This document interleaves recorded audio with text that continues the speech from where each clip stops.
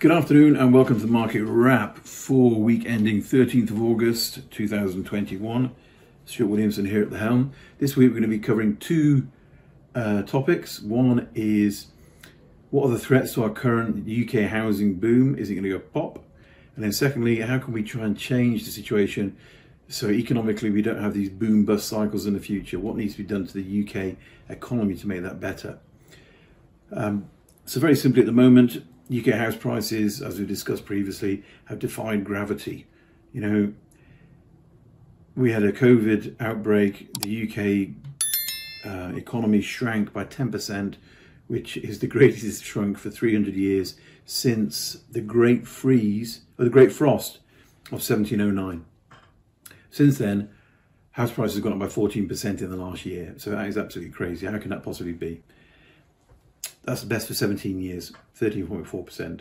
So are we in a bit of a housing bubble? Is it going to all go pear-shaped? Okay, let's look at the threats we've got at the moment. End of the stamp duty holiday. Will it puncture the current lending possibilities, the bubble that's been built up, and will the financial system collapse, damage the COVID recovery? Secondly, mortgage credit has grown from 280 million in April 2020 when the first lockdown kicked in to the highest ever rate, 11 billion in March this year. Is it sustainable post-COVID? Got a third COVID wave washing over the UK. Will that put us back into lockdown? Proposed end of the furlough scheme in September. Will that lead to a huge bump in unemployment? And then finally, inflation. Biggest thing, could it lead to the Bank of England being forced to increase rates, which would strangle the recovery and lead to unemployment, lead to more people being bankrupted, and basically have a very negative effect indeed. So the Bank of England keeps inflation rates under control. If it can do that, what are the external pressure points, as they call them, pinch points? Basically you have the two biggest trading partners that the UK has, which is the US has 5.4% inflation and Europe has 2.2%. That's very high for both of them. Historically, Europe has been a lot less than that. So if they have their prices all going up, that's going to add to our problem situation. Secondly, oil prices. Oil prices are linked to obviously travel. Once the flights start opening up again, will that mean oil prices go up? Another external pinch point that can't be controlled. And then finally, shortage of labour due to Brexit. I mean, it's 40% less people working in London in the construction industry because they've gone home, they've left the UK. So that will lead to wage inflation. Now, the bank has tried to calm these inflation fears, the Bank of England, by saying it's just transitory and it won't carry on. It's just the result of a rapid recovery. But they're now saying that inflation will probably reach 4% by the year end. And is that too much for them to control? Andy Haldane, who's the chief economist there, who's just left, has come up with some fantastic quotes. He says, Britain is at the most dangerous moment for managing inflationary risks since the UK dropped out of the European exchange rate mechanism in 1992. Interest rates went to 17% overnight. As the economy accelerates out of the COVID-19 recession at a record pace, Haldane has warned that the beast of inflation is stalking the land once more, with booming demand, labour shortages and supply chain disruption risking a wage price spiral similar to 1970s or 1980s and 1980s. So if interest rates are raised quickly, what will be the outcome? It puts the Bank of England in a very, very difficult position, and it puts the economy in a very, very difficult position, because although average household debt to income ratios have fallen a great deal since 2007-2008 crisis, which was a long running financial crisis after that, its distribution across different socio-economic groups is not equal anymore. Basically, we've got a long tail of low-income households with high levels of debt, mostly in many cases unsecured, i.e. credit card debt. For these people, even a small increase in interest rates would make a material difference to disposable income and spending power. The Financial Conduct Authority estimated a quarter of all adults have low financial resilience, defined as having a little capacity to withstand financial shocks. These groups are almost most at risk from the job losses when furlough scheme ends, because of the low paid ones that are easily got rid of, which I know is very sad and it's not the right way, but unfortunately, that's free market economy for you. In addition, the government's promise of state-guaranteed mortgages worth 95% of a property on homes with up to 62,000 will increase the size of this vulnerable group because they'll be buying property they can't really afford, to be fair. Finally, Bank of England's own research suggests small rises in interest rates could contribute to falling house prices as property suddenly becomes less attractive to investors compared to other assets like government bonds. So all these things would have a very negative effect on the UK residential property market. In reality, a return of interest rates to historical norms of 4 to 5% with the global central banks working together seems very unlikely. A rise to 2% is more likely. But this could still have a damaging effect on the economy, weakening consumer confidence at a time when the government is trying to reduce its spending or increase taxation, because the public deficit is so great. So if you have people losing confidence and the government's trying to increase tax, then it basically gives you to a negative situation in the economy.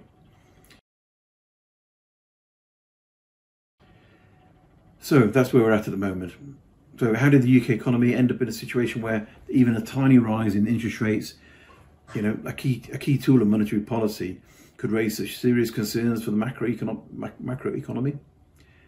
I mean, the UK has been tied for decades to household debt-led growth models, where ever-rising house prices driven by ever more bank credit support, consumption via wealth, and home equity withdrawals are basically what has fueled the economy. Property is also a key form of collateral for the banking system, meaning house prices directly impact the ability of businesses to access credit. If banks don't want to lend to house owners, they don't want to lend to businesses. So it's all about confidence. So for most time, this form of residential capitalism, as it's called, can support consumption, even when it starts to stagnate, when you start getting a flat market. But it's fundamentally, it's an economically inefficient model. Boom bust. I mean, where is the sense in that? You don't want to have boom bust. You want to have a steady rising economy, a steady rising market. It's a stressful way of running a country. It'd be far better not to have that. And to a certain extent, in the 70s, we used to have that. I remember, the 3-day week. You had the miners' strike. So you had all these different things used to lead to like the boom bust scenario. And it was a very strange time to live in. And we seem to have got out of that to a large extent. But we still have it in the housing market, which is a very negative effect. It's very good if you already own property because you're gaining the most when property prices go up. But non-house owners see their wealth decline, and they will have to go out and get bigger and bigger mortgages to try and get onto the housing ladder. Income groups spend more of every additional pound of income on foodstuffs, on everyday living. So they have, as inflation kicks in and prices go up, they will have less and less to try and get on the housing ladder. So it's negative from that economic perspective. High levels of household debt coupled with house price crashes are associated with deep and long recessions. This model also drives highly damaging boom-bust cycles and mediates against long-term business investment and productivity growth. Why invest in new products and services when you can get a higher return in property? I mean, that's the whole thing that drove the 70s and 80s. Now, the pandemic has amplified these dynamics, but there are underlying flaws in the British economy that requires structural change. The UK economy needs, and although this may be counterintuitive to your property investor, it needs things that are to get us away from this boom thinking that longer term will give us a better rate of return. We do need higher taxes on capital gains on property. That will help reduce speculative investment. We need to have stronger, not weaker, mortgage regulation. We need to have a better and more secure rental sector. So not just private landlords, but also, the public sector needs to be in there. We saw a big council housing population. Margaret Thatcher sold it all off. That was actually very negative. And looking very currently, we need a more aggressive, and I think probably Biden-esque,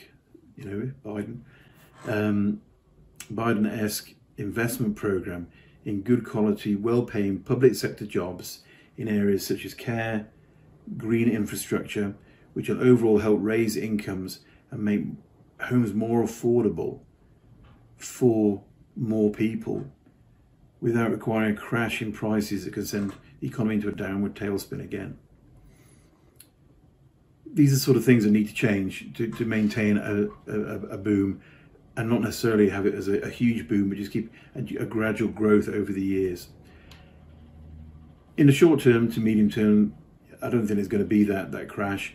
The residential house price growth will continue, but we need to change the dynamics of the economy so we're not having a boom bust, so it's just a general growth. What will fuel the current market? As I said previously, low interest rates. We can't see them going above 2%, which is still very, very low. Government support and intervention that is still going on all the time and is very positive. Continued use of the COVID treasure chest, so money people have built up, they keep on leaking that out. To continue moving to new, larger houses, larger properties. No economic bump. I don't think it will be. I don't think the furlough will be that bad at end. Rent collection has been great, as in occupancy rates of rental property has been fantastic. Maintain tight lending rules, and basically we've still got the huge undersupply. If we went back to building better housing, if we went back to all of the other things I've already mentioned, these issues wouldn't be brought up. But in the short to medium term, we're still going to continue with the present market growth, but we do need to have some fundamental changes to the UK's economic profile and model. So that's it for this week. Hope it wasn't too technical or a bit boring. Most of the information came from a guy called Josh Ryans-Collins, who's Head of Finance and Macroeconomics at University College London.